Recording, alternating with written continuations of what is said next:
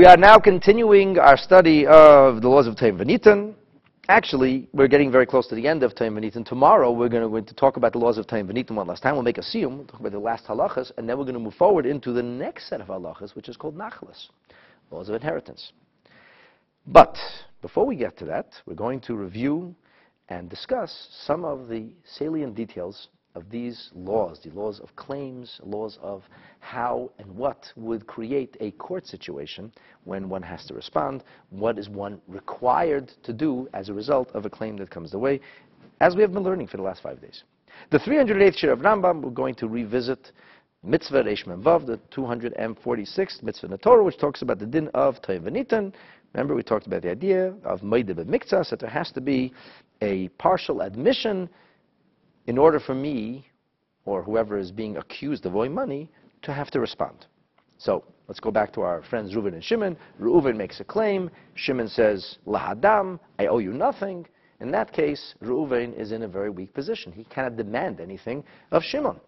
But if Reuven comes along and he says, I have a claim, Shimon says, you have a claim, but not your claim. You claim I owe you $1,000, I owe you $500, Moide B'Miktzas, Shavua. We've discussed this at great length. You're probably getting bored of it already. So here are some final details about this mitzvah and about how we would be able to evaluate whether or not the claim is or is not, in fact, meaningful and effective. Number one, a moide b'miktzas is not chayiv. A person who makes a partial admission does not, in doing so, necessitate a response or require an oath unless he admitted something which he could have denied. So, for example, if Reuven comes along and says, you owe me $1,000, Shimon says, I owe you nothing. Well, then Reuven has no complaint, he has no taina, and Shimon is not required to go to court with him. But if Reuven drags Shimon into the court and says, you owe me $1,000, Shimon responds and says, I owe you some money, but not as much as you're saying. I owe you $500, $100, $200, $50, whatever it is. I owe you something. Then in that case, that's called a moide b'miktzas, and Shimon has now made Reuven into a claimant, and he has given his claim credibility. It doesn't mean it's airtight. It doesn't mean that Reuven can exact payment. It means Reuven can exact a shvua, an oath, as we have learned. What happens, however, if Reuven shows up in court with a contract, with a document? The document outlines indebtedness of $500. Reuven says, this fellow Shimon owes me $1,000. 500 of it is documented, and 500 is not documented. But I claim, he says, he owes me $1,000. Shimon responds and he says, as your documentation states, I indeed owe you $500. But that's all. Is that called a moide b'miktzas? Is that called a partial admission? Does Shimon, by admitting that the contract, that the shtar is correct, does Shimon in doing so create Reuven's claim and make it credible and necessitate as a result that he should have to make an oath or make a shvua? The answer is no. Why? Because when Shimon's admission was not necessary or required, then we say, oh, you know why Shimon responded? Shimon responded because Shimon knows he owes money. He just, as we learned yesterday, he doesn't have the gall, the guts, the chutzpah to just say somebody did him a favor and just push him aside and ignore him altogether. So he figures, I'll get away with the least. He said, you know what? I owe you something, but not what you say I owe you. But in this case, when Shimon admits to owing the $500, he didn't admit really to anything. That $500 he owed. There's a contract. There's a shtar. And unless he can prove that the contract is counterfeit, which he can't, let's say, so then in that case, when he admits that the contract is, in fact, correct, he didn't admit anything.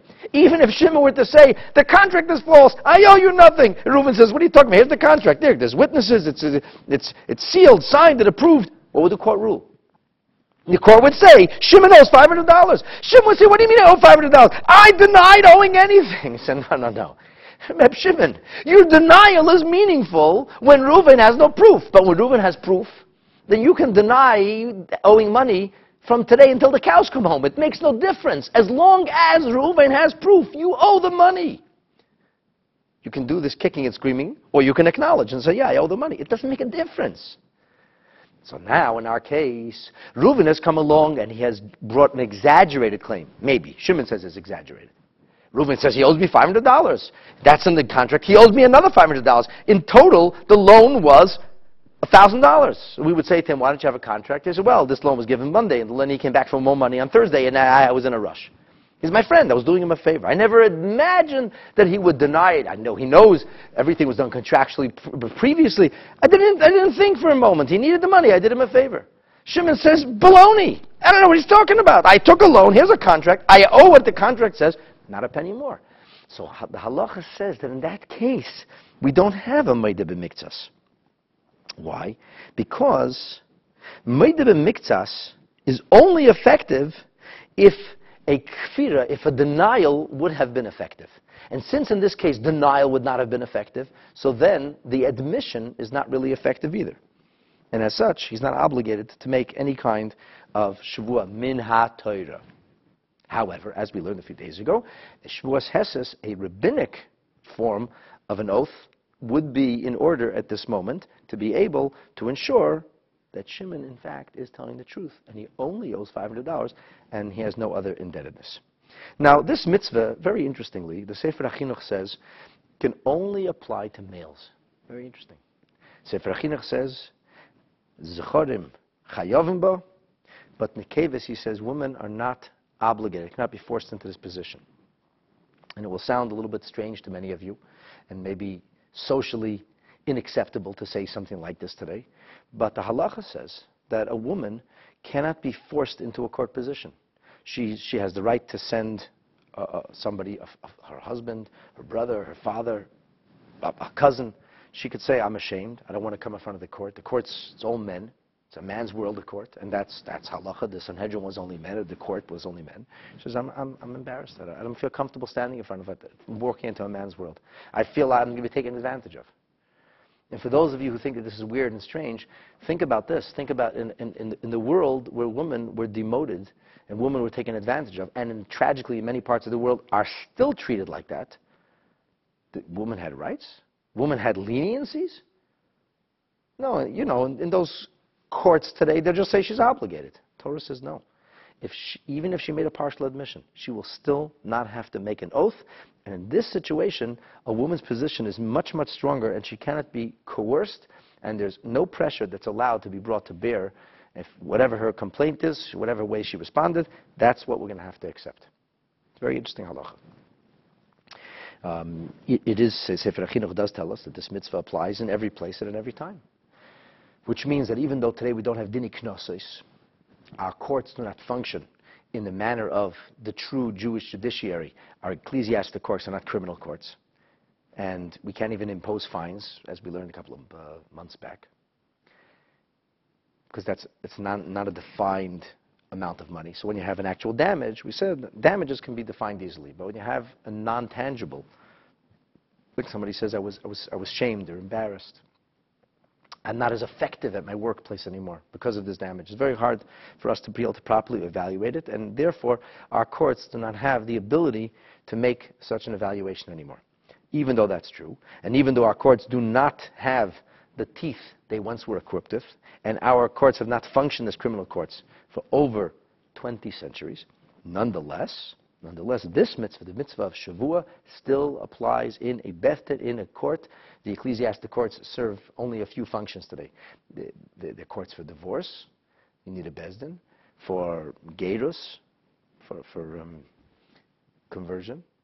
On the rare occasion of a chalitza, I refer you back to a couple of months ago what a chalitza is. If a woman is widowed but she doesn't have any children, it's called a levirate marriage, or at least we have to remove the levirate connection so that she can go on to live a normal life. That process is created with a Beth Din, with the court. And we have a dini mominus. People have a dispute. The proper thing, al pi halacha, is to go to a Beth Din. That's what observant Jews are supposed to be doing when they have a dispute. So when you have a situation where you go to the Beth Din, and one would make a claim without proof, and the other would make a partial admission, In that case, a shavua would be administered. A bezdin, listen to this, a bezdin who does not administer the oath, maybe they cloak it in some kind of piety. Oh, we don't want to be involved in administering oaths. We will be the cause of somebody lying. We'll be the cause of somebody saying an untruth, a blasphemy, using Hashem's name. A bezdin who has the ability to enforce this would have violated a mitzvat aseh, a positive mitzvah in the Torah, says Sefer HaChinuch. Furthermore, the Sefer HaChinuch says, Onshoy gadol miyoid. This court has incurred a great deal of consequence and punishment from Hashem, shegoyrem churban la'aretz. Because the court's unwillingness to use whatever it has at its disposal to try to get to the bottom of this dispute and try to resolve things in a legal and in a meaningful way, and the court doesn't want to get involved. So they are causing the world, the civilization, to be destroyed. She'ein ha'aretz, says the Sefer HaChinuch, for the land is not mistyashevet, does not have a sense of enduring peace and serenity. Our civilization cannot function in a lawful and righteous manner, elabedin, unless you have courts of law. Law is not comfortable. Law is not nice. No, law is not about feelings. Law is the black and white halacha. The poor man owes money to the rich man. That doesn't feel right. It is right. That's din. That's judgment. And judgment is severe, but judgment is necessary. And without judgment, as it says in the end of the first parak of Mishnayos of Mikra Avos, Ashleisha Dvarim Ha'ilam Oimed, there are three things through which the world can be sustained. We mean over here civilization can be sustained, and one of them is din. It says emes, and there's shalom, and there's din. You need to have truth. It needs to be peace, but there also needs to be din, and din is rather harsh. But it's necessary. So what if the dayan says, I don't want to be a bad guy. I'm going to impose an oath. Whatever, I can't get involved. I want to excuse myself. But in fact, the dayan had the ability, and he should have demanded an oath. Because that would make the partners, the claimants, have to come up with the truth. They would be forced to be more honest. They would be forced to deal with their own situation with more integrity, as we explained a couple of days ago. And he doesn't do this, then in that case, he is stripping the world of its necessary justice, and that's why Anshe Gadol made. An interesting thing is, and I'll conclude with this today, is that according to the Ramban, this actually applies to the Gentile world as well. We know there are 7 Noachide laws. We have 613 laws. But the 7 Noachide laws, many of them include dozens, if not more, of the actual mitzvahs. Only we have this teaching of Rabbi Chananya ben Akasha, who says, Ratzah HaKadosh Baruch Hu, Hashem, Almighty God, wants to make Yisrael meritorious, and because to make us meritorious, Hirba Lahem, He gave them lots of mitzvahs. What do you mean? He wants to make us meritorious? The mitzvahs are necessary. He just gave us mitzvahs just to make us meritorious? So the pshat, the meaning is, He took a mitzvah, which could have been one mitzvah, and Hashem made it many mitzvahs. So, realistically speaking, you're doing the same thing. But because we have many mitzvahs, we are now becoming more meritorious. Where if you will, we're collecting more points. Because there's more mitzvahs over here. And Hashem wants us to be meritorious. So for the Gentiles, there's a mitzvah that's called aroyas, for example, inappropriate relationships. And it's not exactly the same as inappropriate relationships, intimacy for Jews, not exactly the same for Gentiles, but very, very similar. But for the 7 Noachide laws, there's only one mitzvah. Now, 6 of those mitzvahs are negative mitzvahs. The 7th law is a positive mitzvah. It's called dinim. Ramban says these same halachas would apply also to the Gentile world as well. They would also ideally comport themselves in accordance with this. The Rambam does not seem to follow this school of thought. In fact, the question that could be asked from those who defend the position of the Rambam is, the idea of Shavua is uniquely endowed to the Jewish people. It's one of the Aseret HaDibrot, one of the 10 special mitzvahs that Hashem declared at Mount Sinai to us, and we can't expect somebody who is not Jewish to have that same kind of respect, the same kind of honor for a Shavua as somebody who's a member of Klal Yisrael. So the notion that it would work is a little bit hard to understand. Interestingly, from a Jewish perspective, in order to make that a meaningful claim, it has to be, as I said, a Shava Pruta. Talked about it yesterday. The idea of that the Meideh B'Miktzas, the one who's admitting, has to admit to owing a Shava Pruta. But for Ben Noach, it says Afilu Pachas MiShava Pruta, even less than a Shava Pruta would still make this necessary. And it seems from the Ramban and others. Maybe the Shavua is not administered as the Jewish people would have a Shavua. He wouldn't put a Sefer Torah in his hands, or wouldn't put a pair of tefillin. But nonetheless, a Gentile would make an oath. And the Gentile is a righteous person who's following the 7 Noachide laws, who takes the name of Hashem and the honor of Hashem seriously. He's come to the court after all. That person would also be impelled to live with greater integrity and tell the truth as a result of a Shavua. So it's even possible that this mitzvah applies, not in its full sense as it applies for Am Yisrael. And as I said, there could be chilukei dinim, some different halachas, but it's even possible that the general principle of mitzvah Reishim and Vav, the 246 mitzvahs that we're studying today, would be included in the 7th of the Noachide laws, which is the concept of dinim. And tomorrow we'll conclude, we'll make a siyum on Ta'im V'nitin, and we'll talk about how valuable it is to stick within the framework, the rubric of the actual justice system, and not to pervert this justice system, even when you have a good excuse, and even when you're technically, in the end, telling the truth. But if you're not following the system, you're abusing the system, that too would be prohibited. Bezrat Hashem we'll talk about tomorrow, and with that we'll conclude the laws of Ta'im V'nitin and move forward into Hilchos Nachlas.